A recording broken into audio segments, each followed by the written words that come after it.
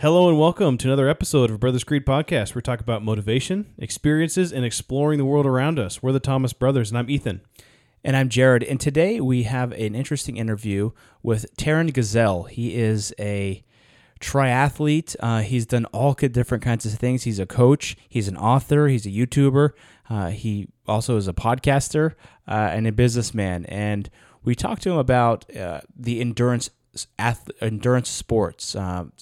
He talks to us about how he swam 27 miles in one event. He said he, started off doing smaller sprints and then eventually did different Olympic distance races and then Ironman distance races, and how he, developed mental toughness as well as the training that goes into that. And then we talk about some of the nuances about what happens during those races and some of the interesting things that he pulled back the curtain for us a little bit and showed us some of the things you might not know about and that happens in these races. So it was very interesting, also very motivational. After this episode, you'll probably want to go out and buy that bicycle and get a membership at the YMCA so you can start swimming to go into do your own triathlon. So it was very good. All right, let's get into it. Let's do it. You can't climb the ladder of success with your hands in a pocket. We will not go quietly into the night. They tell me you're a man with true grit. I am the one who knocks. Don't ever tell me what I can't do, ever! That's how winning is done. All right, Taren Gesell, thank you for taking your time to meet with us today. Taren, you are an endurance athlete, a trainer, a YouTuber, a podcaster, a businessman. You've got your fingers in a lot of different pots here, and we're really excited to have you on the podcast today. Thanks. I'm excited to do this. We did our podcast for about 2.5 years with my wife and I as co-hosts. And I have never been on somebody else's podcast where there are two co-hosts. I want to see what all the fuss is about. Oh, yeah. Well, we're glad to be your first. How about that? Yes. Well, let me tell you, Ethan and I, earlier this year, we were challenged by one of our listeners to do a kind of it was like a Spartan type run. It was called the Bullfrog, but Bone Frog, yeah. It actually wasn't that great, but it was about 6 miles, and Ethan and I have both just barely gotten over COVID, and we ran the race, and Ethan did a little bit better than I did, but I almost died, I felt like, because I was just totally exhausted, and I was like, man, we need to have someone on who knows what they're talking about so we can prepare better for the next one. So you called Ben Greenfield, and he was busy, and then you got to me. You were our first call. Yeah. Oh, okay. And then Ben was after. Cool. So and that was something that Jared and I did that we really enjoyed, and I got the triathlon bug kind of through COVID, and I haven't done it yet, but I went as far as I got a secondhand bike, and I've got some of the gear, the equipment that you need, and different things like that, and kind of started timing myself on some different things that I some of the different legs of the race and different things like that. And so I had been following you and your YouTube and podcast, just learning as much as I could and just soaking up as much as I could. And I was like, hey, let's reach out to Taren. Let's see if we can't get some professional advice. That's an esteemed word. I appreciate that. Well, I think the best place to start is just, how did you get into doing all this? When did you start getting into endurance sports? I got into it was about 12 years ago now. And I was like everyone else. I didn't own a bike. I couldn't swim. I'd just gone through the don't drown levels 1 through 7 as a kid. I couldn't run, literally couldn't run to the end of the block. But I was trying to be a healthier version of myself and throwing around weights in a gym and thinking I was going to diet like a bodybuilder. And that's what I thought healthy was. But it ended up really banging me up, throwing all those weights around. I tore something in my shoulder one time so bad that I couldn't lift any weights. And I decided just to walk on a treadmill one day because I had to do something. And then I got bored with that. So I intermixed walk on a treadmill one day, bike on the stationary bike the next day. And then that got boring. And then I looked over at the pool and started going between treadmill, stationary bike, pool. And I was just total crap at all of them. But after a couple of weeks, I went, this is kind of interesting, because every time I start, I don't know really how the workout's going to go. And that little bit of fear and anxiousness is what felt really exciting to me, because there are very few times in your life that you're actually presented with a challenge that you don't know if you're going to be able to actually accomplish it. And lifting weights didn't do that for me. Work didn't really do that for me, but triathlon, and I didn't really know I was going to be a triathlete, but endurance sports did that for me. And after my first race, which was like as bad as it could go, felt awful for every 43 minutes of it, it was still really exciting. So I was hooked right from that first race. Was the first one just a sprint? Even shorter. It was like a half a sprint. It was try. So it was a 300-meter swim and a 13K bike and a 3K run, which I look at now as barely even a warm-up. Yeah. And I remember the night before the race, I was out at a function saying, oh, I've got to go home early. I've got a triathlon in the morning. And people went, whoa, a triathlon? No way. Tell me how long it is. And I went, get this, a 300-meter swim. And people were like, no way. And I'm like, I know, I'm superhuman, right? So, yeah. And that's the thing that I really believe with everyone out there, whether it's a 6K Spartan race or the Beast or a 100-mile race or a sprint triathlon, like, it's scary to all of us. Yeah. And it's intimidating to all of us, and it's challenging to all of us. So I really don't care how far people are going, as long as they're getting that little bit of butterflies when they come up to the start line and they're pushing themselves into a point that is a little bit exciting and scary and daring. Like, that's where we find out what we're made of. Yeah. Yeah. It's kind of like before the big game, you know, I played sports all through high school and stuff, and had different races or sports, everything. You get to the right before the game, you're like, oh, I can go to the bathroom. Yeah. You get this, like, you just get nervous, and that excitement, right? I mean, not the whole going to the bathroom part, but just the excitement of it is just exciting in general. Yeah. Like I always say, the nervous peas, they're the best. And I was a competitive curler in my younger days up until about 5-6 years ago. And even that, when I got to being like world ranked and curling in the biggest events in the world that were on TV, I didn't get the nervous peas, because like, you've gone through it so many times that if you're still nervous coming into that game, it's probably not a good thing. But endurance sports is kind of one of those things that you can be nervous, and sort of the point is to be nervous. So it was more fulfilling. Like, I was ditching out on curling practice to go for a run or a bike, because it always had that aspect of like giving me a nervous pee. Like, I know exactly what you're talking about. I think everybody knows. Well, I hope that everybody knows that feeling, just because it's a cool feeling. It's like you put yourself a little bit out of that comfort zone, and you know, that comfort zone of whether it's sitting on the couch or in front of the computer, or you know, or even just not doing physical activity. It's just like you kind of going into something, you're like, this is going to be hard, and I'm gonna have to push myself, and it's exciting. What was that in the movie Creed? He's like about to go out to the fight. I think this was in the first movie, and he's like, "Take my gloves off," and they're like, "Why?" And he's like, "I gotta take a crap. I gotta go to the bathroom." Take my gloves off. Yeah, I haven't had to take a nervous crap, but nervous for sure.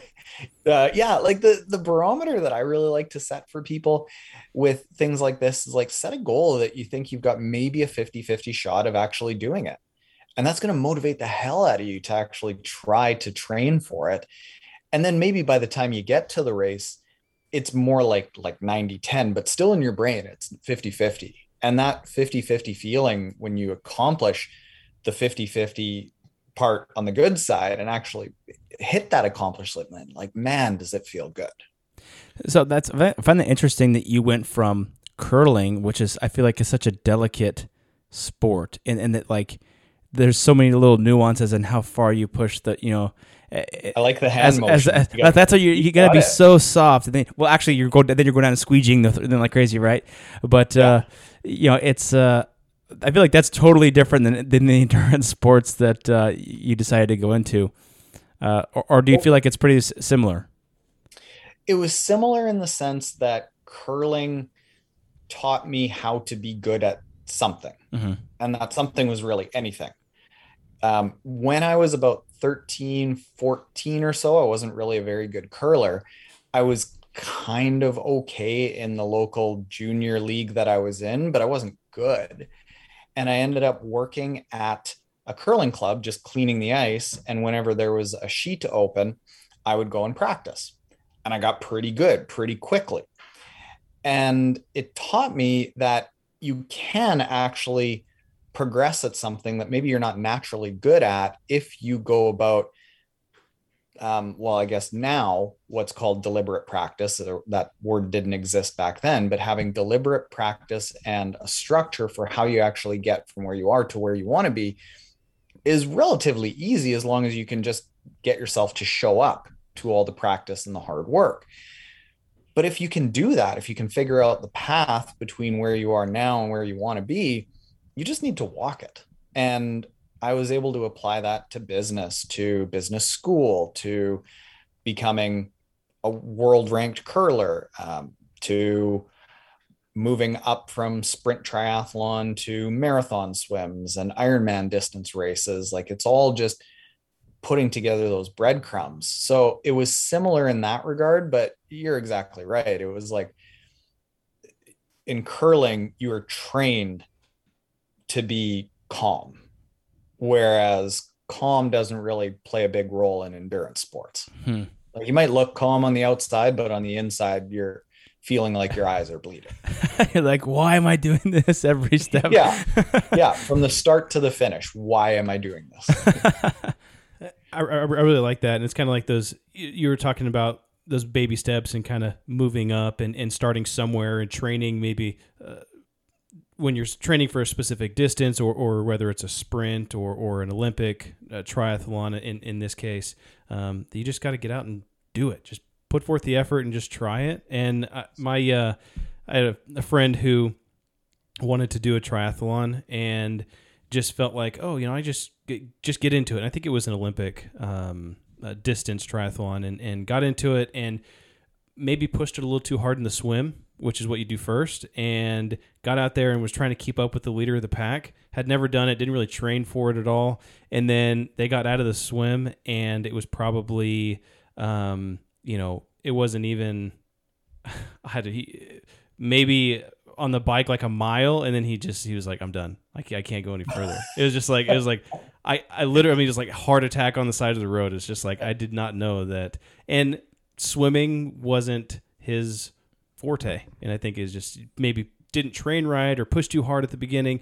And really, kind of for me personally, my goal is that I want to do in Olympic distance triathlon, but maybe I should start with the sprint, which is significantly less than that. But what would your advice be to somebody like me or listeners out there that want to get into triathlons or specifically, or maybe even just endurance sports? What would your advice be to them? Well, the first thing is literally just to start. And it's a real asshole thing to say, but somebody told me when I was doing that treadmill to the stationary bike to the pool, he was in university with me, and I knew that he was some really good triathlete. I didn't really realize at the time that he was like top 50 in the world for under 21. And I asked him, well, what do you do for triathlon? How can you do it? And he's like, well, you enter. You sign up. You sign up. That's yeah. And I'm like, well, no, like I've got so many questions. Like, dude, everyone does. Like the first one isn't going to be good. They're probably not going to be good for 3-4 years, but if you want to do it, go in and try. So that is the biggest thing to understand, is that it's scary. It's going to suck. Swimming isn't going to feel good. Everyone thinks, well, I got the bike figured out because I biked everywhere as a kid. No, you don't. Like it takes a long time to develop those hard calloused legs, and running sucks for a few months until your body figures out that it's not going to die when you go running. But if you really do want to do it, just keep going through that. Now, if we're going to get a little bit more specific, it's to In the swim, don't worry about speed. Don't worry about actual swimming. Just worry about getting comfortable in the water and not freaking out. On the bike, just go easy enough that you can go for a long time and gradually push how long you go every single week. And then with the run, keep the intensity super low. Maybe it's a hike. Maybe it's a really low intensity, like easy conversational kind of pace sort of effort.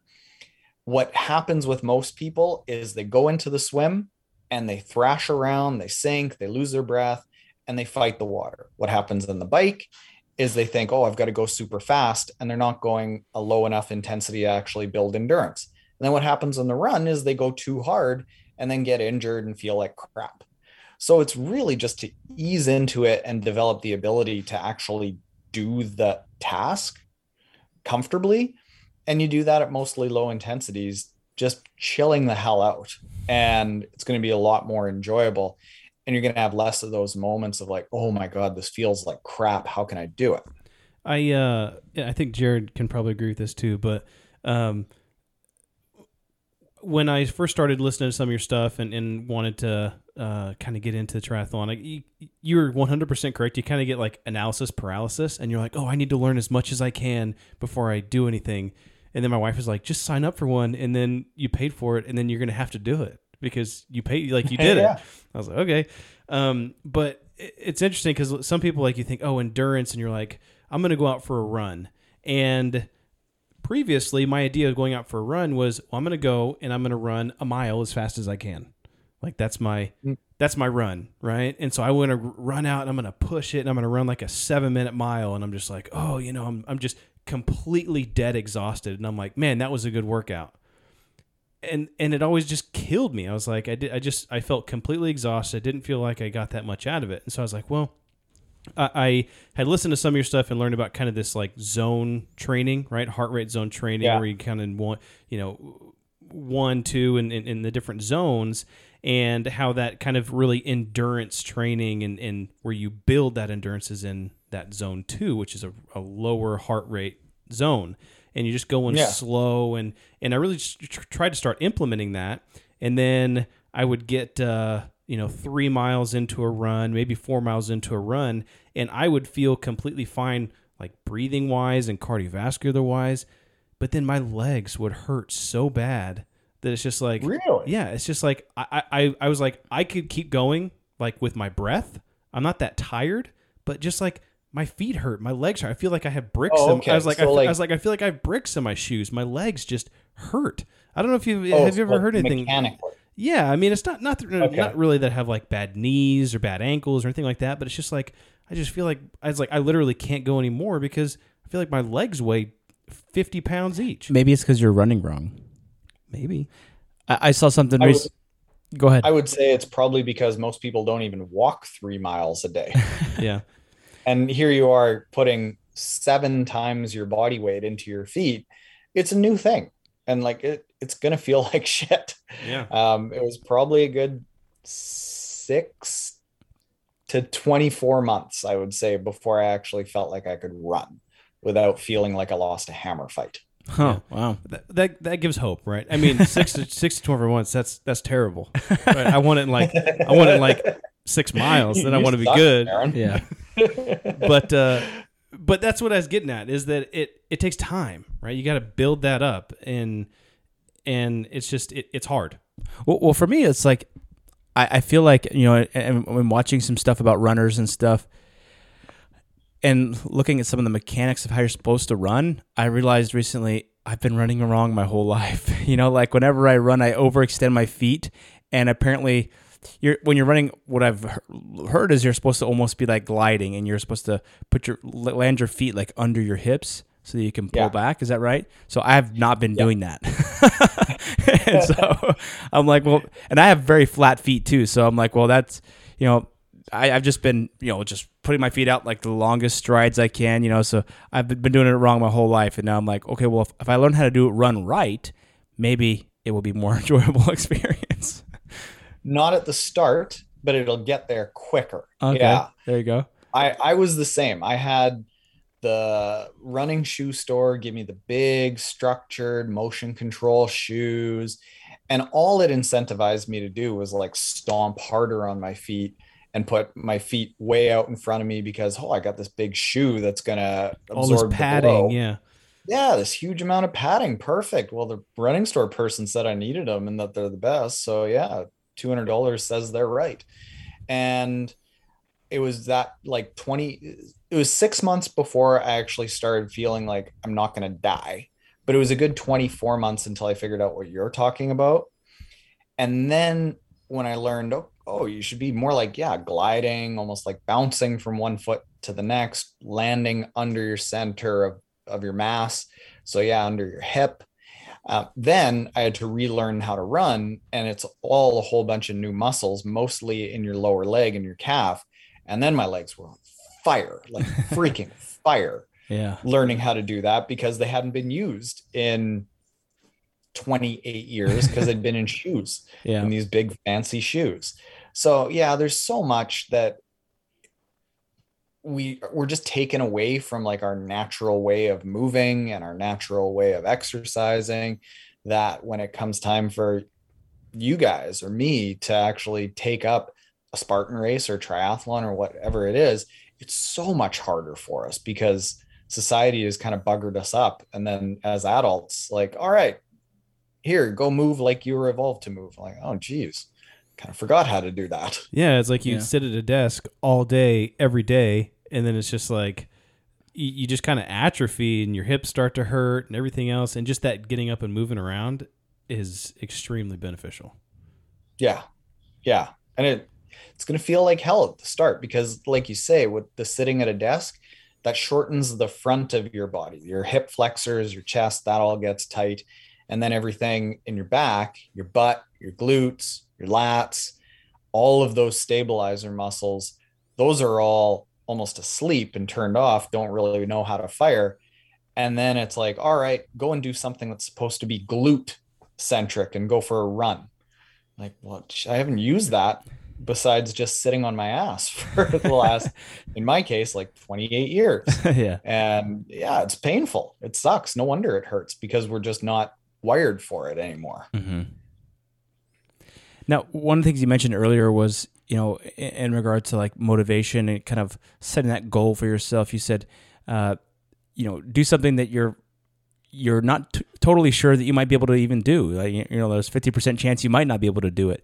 Have you ever, obviously, you sounds like you've probably done that yourself. Have you ever gone into a race and you just were like, this is not what happening today? Not so much with a race.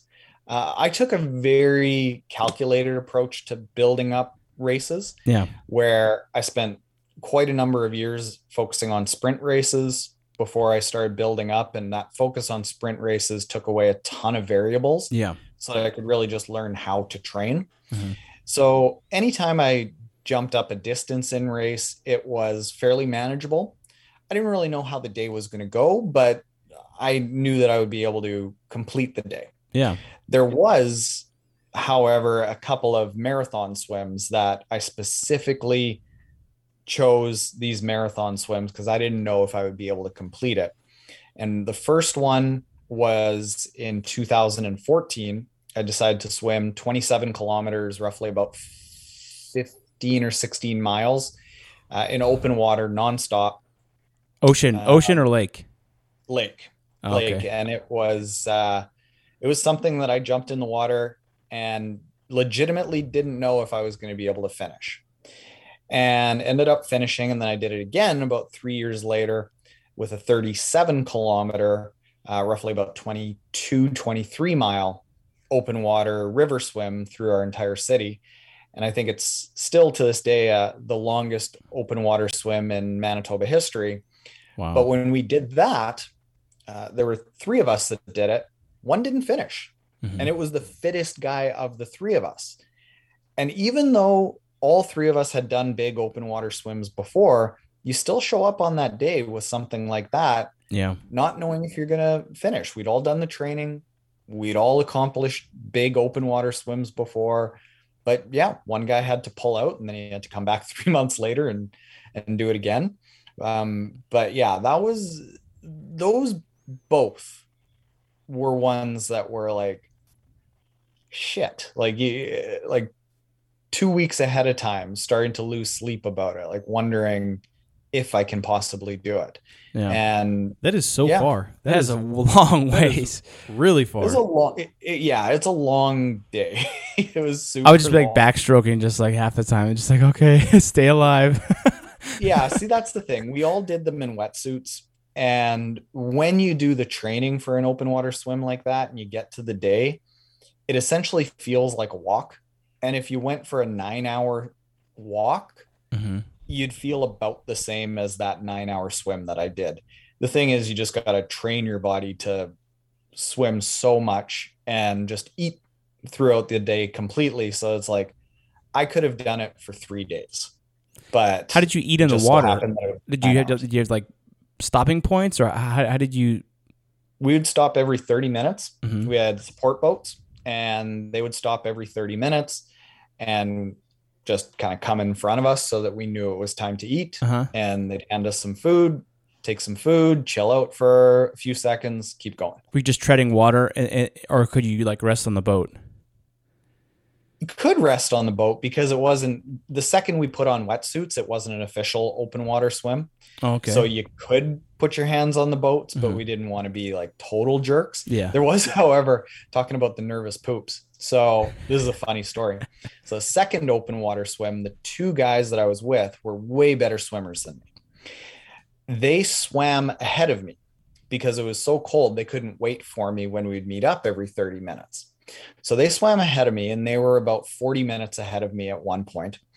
And one of the guys, he goes, geez, I gotta poop. So he did hang off the back of the boat with his wetsuit down, pooped in the water, got his wetsuit back up, takes a few strokes, and then puts his head up and goes, Taren has to swim through that. just in time for you to come up through it. Hopefully it's not a floater. Oh man! Yeah, so I hope it's that kind of show that you guys run here. Yeah. Well, you're talking about freezing cold water. You're not talking about Caribbean, nice warm water. The water you're swimming in is pretty cold. Sounds like. This one was, yeah. It went from about 62 degrees Fahrenheit like 2 days before to 52 degrees Fahrenheit the day of. And that's why the third guy ended up pulling out, because he was too fit. Didn't have enough body fat. That I have a problem with. He just has no body fat. So at 10K left, he was hypothermic and he just shut down. Oh, wow. Jeez. That's crazy, man. I know that they do races from Alcatraz across the bay. And that would be pretty crazy because there's lots of currents and it's open water.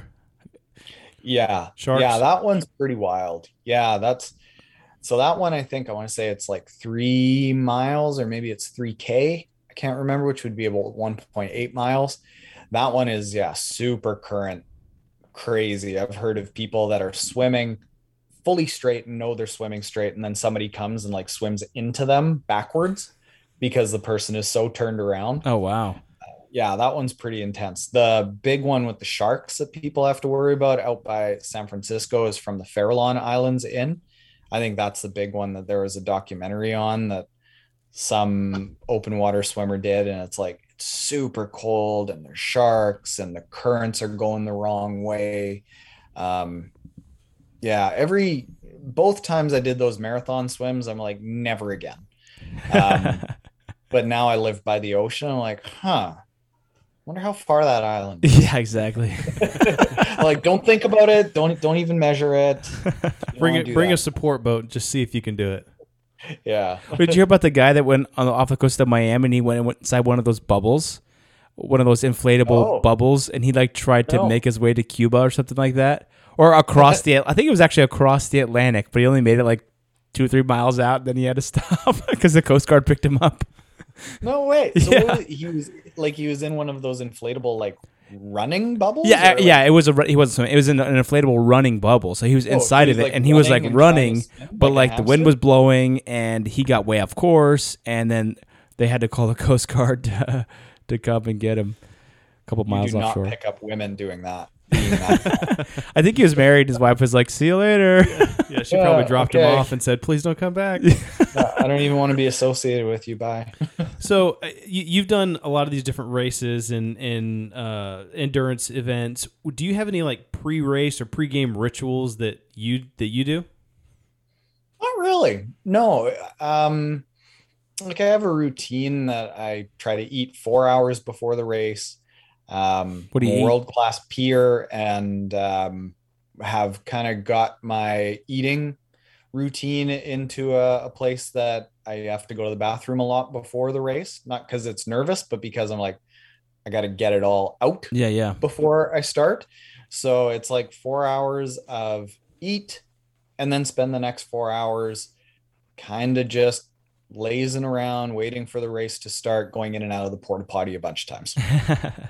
Yeah. What do you eat not for much more impressive than that. What do you eat for what is like that energy filled breakfast that you're eating before you go into the I race? always have an overnight oat mixture with UCAN powder.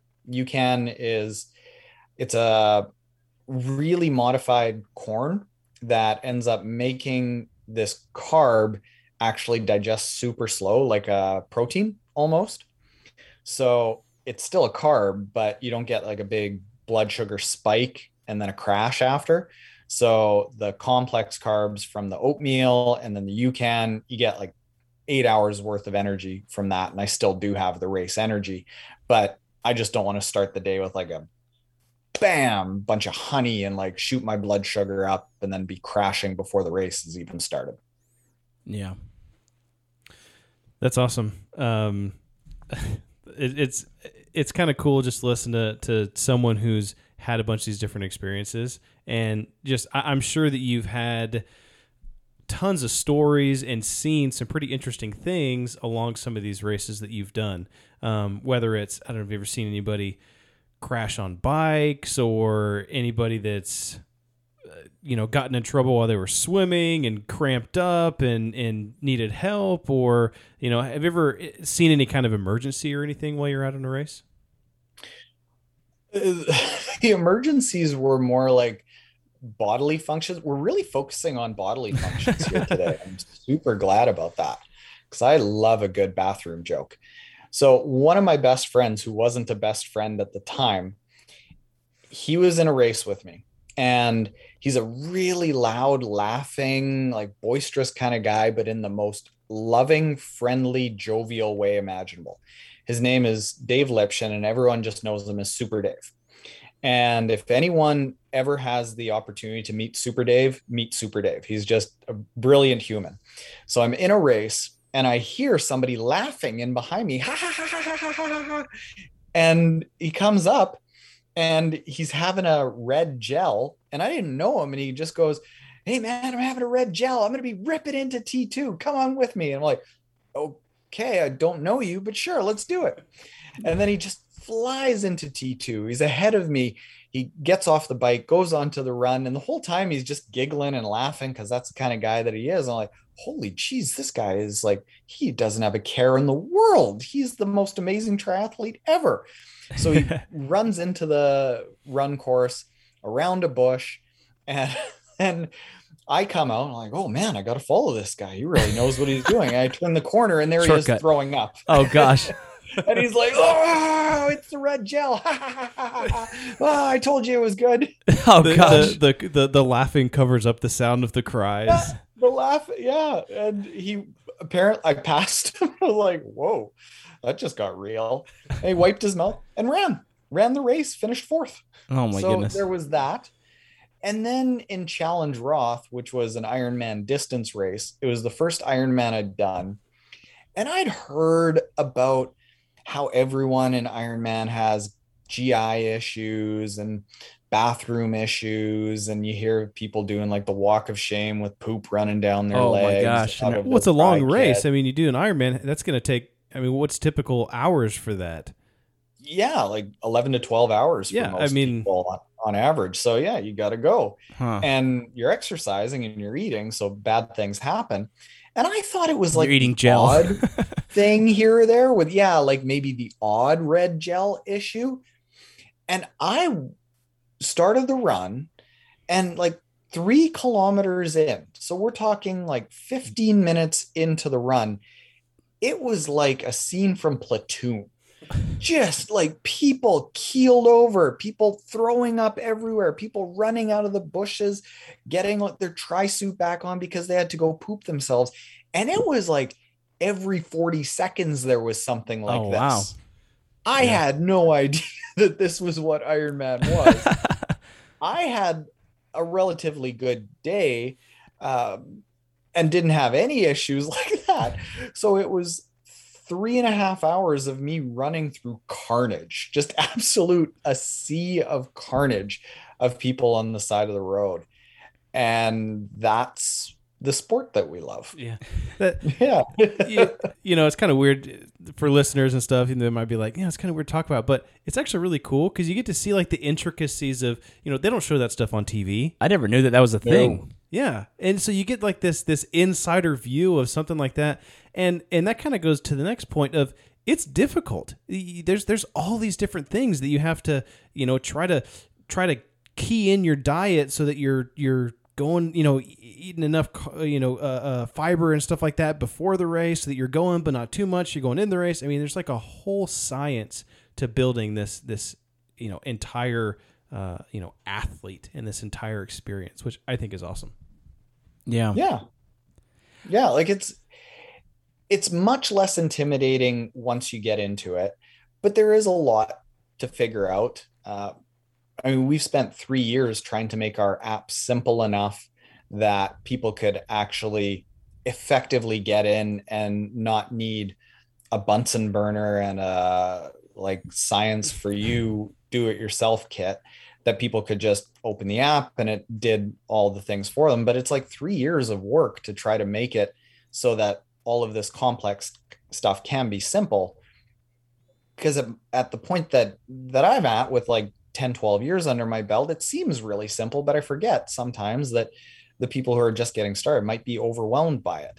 So with our books, with our podcast, with our YouTube channel, with our app, we're trying to take all these things that are super complicated, make them simple to avoid some, maybe not all of the disasters, because it is a hard thing to do. Like, even if you know what you're doing, there can be disasters. Even pros have just awful moments. People that set world records feel like they're going to die throughout it and want to drop out of the race. Yeah. And that's okay. And that kind of leads to my next question is, how do you and other endurance athletes build that mental toughness to take you through the race? I mean, what are you thinking about? What is keeping you? I mean, mental toughness is probably the majority of the fight there. When everything hurts, when you feel like you're going to die, how do you keep going? It's easier to get to the finish line than it is to go home. A lot of the mental toughness is built in the training. If you've done the training well, there were runs when I was training for my first Ironman or actually we'll back it up and say the swims, the marathon swims that I did, because this is a much easier example. Going through the average masters swim, like adult swim groups that are 60 minutes long, you get 20 minutes into it and you're like, oh my God, I don't want to go for another 40 minutes. This is really hard. A 60-minute swim feels like a lot. And then maybe you join a really super duper masters swim group and it's like 90-minute swims. And my God, do those feel crazy long. Well, when I started training for those marathon swims, 90 minutes felt like a really, really long swim. But by the time we had got to the marathon swim, 90 minutes was actually our cool down. That was our cool down, a relaxed 90 minutes to cool down from the first 4 hours of swimming. And there's actually a clip in our YouTube video where we did the 37-kilometer swim, where my friend Jacques was talking to my friend Pat, who was the guy that was thinking about pulling out and did end up pulling out. And Jacques said to Pat, just 10K left. And Pat actually went, okay, 10K, got it. As if like that was nothing. So the training just, it really changes your mindset for what hard is. And you should be getting to a race, yeah, maybe a little bit apprehensive, but not so unprepared that actually doing the task is hard. Yeah. So the mental toughness I've always found came from the training, and the training should be designed in a way that you're getting little wins along the way, that you did a big long interval and maybe it was above the race pace that you think you wanted to do. So then when you come into the race, you're like, oh, I did something that was harder than this. Now I just need to chill out, go a little bit easier. Yeah, I've always found by the time I got to the race was kind of just like the cherry on top, that the hard work was actually in the training. Yeah. Now, when you're actually racing or when you're swimming, are you thinking about the task that you're doing? Like 1, 2, are you counting? Or are you just distracting yourself thinking about something else? There's a lot of counting. Yeah, there's a lot of counting. In the marathon swims, I counted to 10, 5,000 times. Is that the number of strokes until you take a breath, or is that? I don't know. I don't know. Okay. I just wanted to do something. Uh-huh. Same within the marathon run of the Ironman that I did. In the shorter distance races, it's more like your brain is much more concerned with riding the fine line of fast enough, but not so fast that you're going to blow up. So it's this constant every 10 seconds, this little calculation of, okay, can I do this? Can I not do this? Do I need a little bit of like Coke or Red Bull to keep me going? But then that gets a little bit dicey because then you get on the Red Bull train. You got to always stay on the Red Bull train so you don't crash. So like every 10 seconds, it's that riding that fine line of blowing up. The longer, I would say 6+ hour kind of races, those are much, much more controlled. And it is more like just kind of going through the motions slow enough that you aren't going to slow down.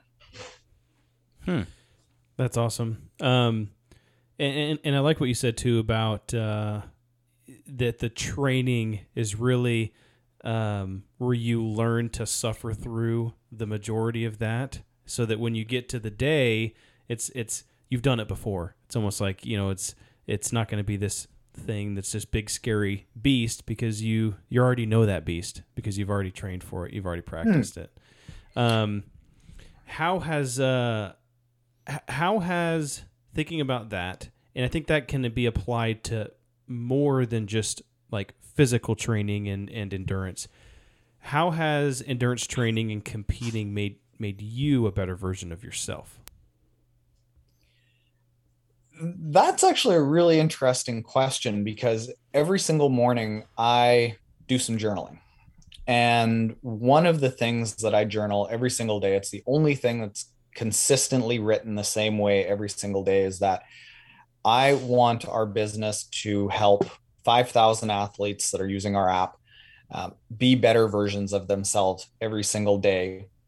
And then the second part is through the structure and health that endurance sports provides. And the structure is a big thing, because the structure of a well-designed training plan, it's supplemental to your life. It's not grinding. It's not beating you down. It's not beating you up so that you're always sore. It makes you feel more rejuvenated, more alive, more challenged, so that you're building little bits of confidence where you're accomplishing workouts that maybe you didn't think that you could do. And then you go and do it. And then all of a sudden you're a little bit more confident.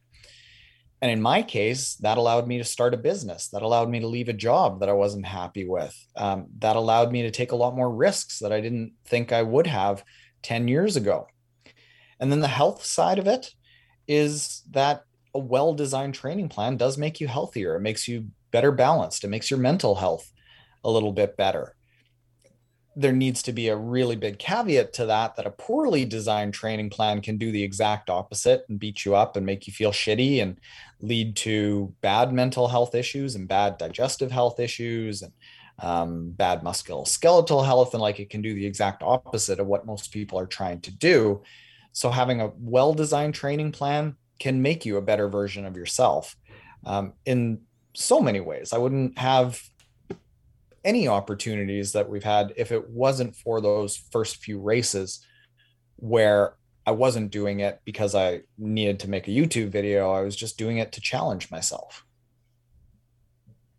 Yeah, that's good, man. I like what you said. I think that your goal there to help these, was it 5,000 athletes? Is that right? Yeah, that's our next step kind of goal.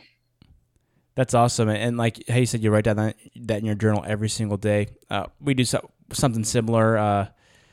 Write my goals every single day, even if they're the same, just keep them top of mind. So I love that. And I like that. Well, I'm intrigued. What do you have? Well, if you want to share any of them. Well, one of them is to be the best father, husband, and a sibling, brother, or that I can be, that I could be. That's one of them. And then, some of them are about the podcast. Yeah, I think one of Jared and I at the beginning of this year, we had some different people on, and we had a couple episodes about, they were really centered around goals. And obviously we each have our own personal goals, but then we have kind of, podcast goals and different things like that. If this is where we want to see things grow to, or business goals or whatever it may be. And we've kind of both tried to adapt that of constantly every day saying these goals or thinking about or writing down these goals to the point of like, we're going to get there. It's just like helps you reorient yourself every single day on this is what's important. Like whether that's being a dad or for me, it's like, I want to do this investment and I want to keep this in front of my top of mind, or I want to do something every day that's going to help me mentally, spiritually, and physically. These types of things that, for me, it just helps me recenter on what my goals are, my overarching goals are every day, so that I can accomplish that. And so, I'm actually really excited about the new year. I'm always excited about the new year and creating new goals and new New Year's resolutions and stuff. I know a lot of people don't like it because they don't stick to their New Year's resolutions, but if you stick to it, then it's actually really good. Yeah, I think it's important to do both. I think New Year's resolutions are great, but if it's the only time you actually do some introspective work, like good luck actually reaching those goals. But if, like you say, you're writing things down in your journal and 20 pages back, you've got your New Year's resolution, then it's easier to check in. And I found daily, I'd be joking if I said I did it every day, but like probably every second day or 4 or 5 times a week, doing that journaling of like, what are the 3 things I can do today that are going to get me closer to whatever goal I have, whether it's the New Year's goal or the next 3-month goal or the 5,000 people goal. Like, yeah, I think without those like really frequent check-ins, it's hard to get there. Yeah, in fact, for me, I have a planner, and in my planner, I printed off like a checklist of every single week of the entire year, and of each week of the things that I want to do that week. And then I have weekly goals, and then I have monthly goals, like 4 or 5 monthly goals, and then I have quarterly goals, and then so. Every month, I'm just like, okay, what did I get these things done this month? And if it's like 2 weeks before, like a week before the end of the month, I'm like, oh, I need to do these things. I need to spend time with my kids, like do a special night with each of my kids. I need to, do this or try to network with. So like one of my ones is like network with someone new every month. So I'm like, oh, I got to find someone, to do this. Yeah. So. It's written down. I have to do it. Exactly. Yeah. Well, and the podcast kind of helps with that too, because it encourages us to reach out and to meet tons of new people. Yeah, which is beneficial. Podcasts are the best. Hey, it's a great selfish excuse. Well, yeah, like if you sat down next to somebody at a wedding and you start peppering them with questions, they'd be like, "Get away from me, you weirdo." Yeah. But you do it on a podcast, and they're like, "Ooh, let me tell you about myself." Exactly. Yeah. So it's like that's so funny because I like to talk kind of deep conversations with people and really get to understand what their life is like, what they hold, what they value, and just like also their experiences, like you're talking about us today. And so you don't really get a chance to do that when you're out in the wild with folks, because they're like, why are you asking me these deep questions, you know? Yeah. But on a Can we podcast just setting, talk about the weather? Like, yeah, come on. exactly. Yeah. So Taren, tell us a little bit about Taren's motive method. Yeah, so our motive method is based on the belief that every person deserves the ability to challenge themselves in a healthy, balanced way that makes them a better version of themselves without the detrimental effects commonly associated with doing so, and without having to go through a gatekeeper. Because historically, it's been like, well, you have to go and join a club, or you've got to get a coach, and these things cost a lot of money, and it's a big impediment. We want to build products and services that allow people to do it themselves. So if they say, hey, I want to run an ultra, but I don't want to talk to anyone because that's going to put myself out there and I don't have thousands of dollars to do it, we want to create products for those people. The healthy and balanced approach, the motive method, is based on 4 principles, and it's to go long, be strong, enhance your systems, and enhance your mind. So just building on those, going long, that's doing those things that challenge you, that you're not quite certain of, because that fear builds structure, and then that structure builds health. The be strong is that the only thing that is universal in all aspects of athleticism, whether it's endurance sports or football or badminton or curling, is that your body needs to be strong to withstand life. And this is something that's really ignored in a lot of sports, that strength training is kind of like this thing that you maybe do if you really want to step it up. No, I think everyone needs to do strength training. And then enhancing your systems is making sure that you're not doing endurance training that is detrimental to your digestive system or detrimental to your hormonal system. You can design these things in a way that really damages all of these other systems and only makes your heart and lungs healthy. But we want to actually design our training in a way that is supplemental, that people are getting healthier, like truly healthier from their training. And then the enhance your mind is, again, you can design training by setting goals and beating yourself up in such a way that it isn't actually good for your mental health, that people just end up in a terrible situation with their mental health. But you can actually, just with some really small changes, design your training in a way that it enhances your mental health and it's supplemental to your life. And that's really what we want, that you can challenge yourself without being a broken, injured 40-something-year-old that never wants to do it again. We all want to be healthier. We all want to be studly and healthy when we're 80 years old. And I think how we approach things is very different than the traditional culture that endurance sports has been created around, about nothing but suffering and wanting it bad enough to get up at 3 a.m. And like, these things are not good for people's health mentally or physically. And we want to change that.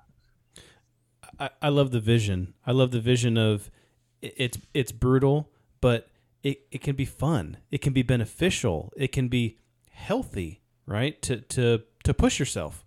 And you know, I like the vision. I like the method.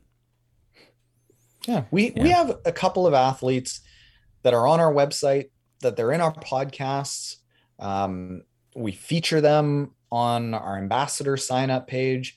Kevin and Lauren from Our Triathlon Journey on Instagram. They're not elite athletes. They're out there just there to accomplish it and experience the day, but they're doing it together, and they change workouts and do whatever they want. Like, they don't use our strength workouts. They use their own strength workouts. And I am 100% cool with that, because they know that those things are going to maybe not make their time super elite, but they're going to have a hell of a time crossing that finish line together. And I'm all for that.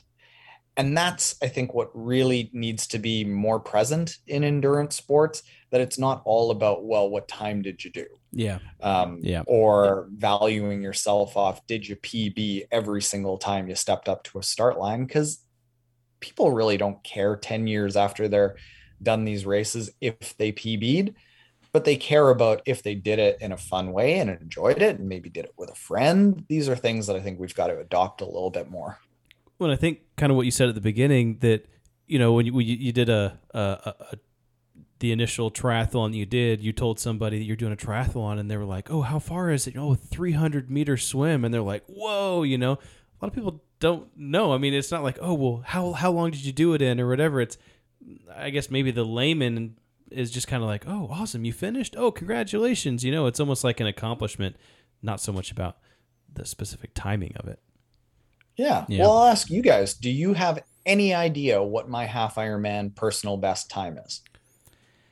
I glanced at your YouTube About Me page, and so it was on there. I think it was, I don't know. I'm not trying to remember which ones were which, because I saw Olympic and then you had Ironman right next to it. I don't know. Was it like 4 hours and something? 4 hours and 30 minutes or something? Okay, so here's a good example. I spent 1 year killing myself to go from a 436 personal best to a 428. You don't know, and nobody knows. Like, I know. You're like 8 minutes, you know? but nobody cares. and really, do I care? Like, if that's the fastest time that I do I care that it's 8 minutes faster? Not really. When you did then, it motivated you probably. I really did then, but it was also a year that really undid my health because I pushed so hard for those 8 minutes. And I think that sort of thing needs to stop, where people are willing to sacrifice all their body systems for 8 friggin' minutes that nobody else really cares about. Yeah. Unless you're getting paid millions of dollars to do it. Yeah. Unless this is your job, which in my case it actually is. Like, but even at that, like, unless you're a pro athlete where 8 minutes is really going to make a difference, which, let's face it, 99.9% of us aren't. Yeah. Just chill the hell out and enjoy it a little bit more and take care of your body. Yeah. Life lesson. Just chill out and enjoy it a little bit more. Yeah, exactly. Yeah. Love that. Well, hey, speaking of life lessons here, we're kind of nearing towards the end here, but before we let you go, we want to ask you a question that we ask all of our guests, and that's about their personal creed. A personal creed is a set of beliefs that guide someone's actions. This could be, obviously your creed it can be large, and there's lots of aspects to it, but we ask you to share a piece of that, maybe a mantra or a quote or some kind of life advice with us in our audience that you live by. It's changed a lot in the last few years. It used to be to really challenge yourself, really push yourself to see what you're made of. And having gone through that tough time of, yes, I was doing faster times as an endurance athlete 2 years ago than I'll probably ever do, but I was doing it to the detriment of my overall health. And really, when I look back on it, it wasn't worth it. I could have gone into those races and been just as happy accomplishing the race 20 minutes slower, 10 minutes slower, and being a lot healthier for it. Maybe doing it with a friend, doing it in a more balanced way. And that's sort of the biggest thing that I want to impart to anyone who is approaching endurance sports in any sort of fashion. Besides a pro who has to make their living at it, we should all be approaching it with a very balanced focus. And I think that we should approach life with a balanced focus. I think that we should balance it with, as you say, spirituality, with whatever that means for you, your family, with your overall health, with your work, that all of these things need to be in balance. And when things start getting out of balance, it's never going to be good for you.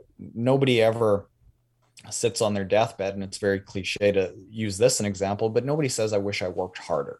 Nobody says, I wish I went faster in that half marathon. Nobody says, I wish I had bigger biceps. They say, I wish I had a better relationship with my family, or was more connected to myself spiritually and more present. And I think we have to really, really take this not just as a cliche, but as fact. We knew this hundreds of years ago, and we've got away from it in the last couple centuries. Yeah. I think that when thinking about like on your deathbed, I think a lot of people might think that, I don't want to leave anything on the table. Kind of, I want to just give it all out. But like I like your message is that like give it out in a balanced way. Don't give it out so much that you're unbalanced in other areas of your life, because then you'll be like, oh yeah, I shaved 8 minutes off that Ironman, but I didn't get to spend time with my with my wife or with my kids, or I didn't go to that Christmas party that I wanted to go to. And so being unbalanced is where you just you get off kilter. I like that message. Yeah. Or even like, I made $1 billion, but at the detriment of my family. Or it could be, it could be the exact opposite of that. It didn't provide my family with enough of a legacy because I was lazy or whatever else. And so I love that idea of balance, and everything has its place and, has its distance of what personally you can do. So, well, I want to use like maybe just a practical example that I think people really need to think about, that I think about a lot. Let's say our app, for example, is successful. Yeah. And we could, on the one hand, sell our app for, let's just say like $40 million. Our current shareholders make some money. I make good money, but it's not like getting on the cover of Forbes magazine kind of money. It's just very much like, hey, this is life-changing money to the people who are involved in it. And it means that we did a good thing for our customers, but we're not all getting like screw everyone kind of money. Yeah. But in the end, like, who is that screw everyone kind of money for? If to do it, you have to work so much harder and take on so much more risk and so much more stress, is it really worth it? Yeah. And I think the general culture is to go out of balance with all of these things. And it's not enough to have a nicely successful business that maybe you sell for a few $1 million, and maybe you just make a nice living for yourself. You have to be on the frigging cover of Forbes magazine or it doesn't count. Mm-hmm. And that means that there's like one person every single year. There's one Zuckerberg or one Elon Musk that wins and everyone else is a loser. Like that's such a strange thing. I think just with that as an example, we've got to take a look at like, maybe enough is enough for us. And I think balanced and a healthy approach and making sure that everything is supported is how we need to look at life. Couldn't agree more. Yeah, love that. So Taren, where can our listeners find you? What is the best path to direct them to be able to find your content? You could search Taren's Motive Method, and that would pop up our YouTube page, our podcast, mymotive.com, and motive is MOTTIV. That's our businesses page. Or if you want to go a little bit old school, we've kind of gone away from this because we've broadened out to more balance and all endurance sports. Triathlon Taren, pretty much anywhere will pop up. But I'm just not using that handle anymore. So yeah. If you know that you're looking for Taren's Motive Method, but searching for Triathlon Taren, I'll still probably pop up. If you type it in Google, you can't miss it. Yeah. Fortunately, I didn't have to fight for Taren. It's not like I was Triathlon Steve or Triathlon Carl. Like, nah, John Smith Triathlon. Yeah. And we'll definitely link those, your website and your YouTube channel, which has so many great videos, by the way, for anybody trying to get into the space or just building mental toughness or what have you. We'll put those in the show notes. But wanted to say, Taren, thank you so much for coming on the show today. We really appreciate it. You've shared some great insights with us, and you've motivated me to maybe see what kind of options there are around this area to do a triathlon, or at least maybe a biathlon, something like that. So, thanks for having me, guys. This is fun. Yeah. All right. Well, everybody listening out there, Taren, you and us as well. Let's build that creed together. All right. Thanks, Taren. Thanks, guys.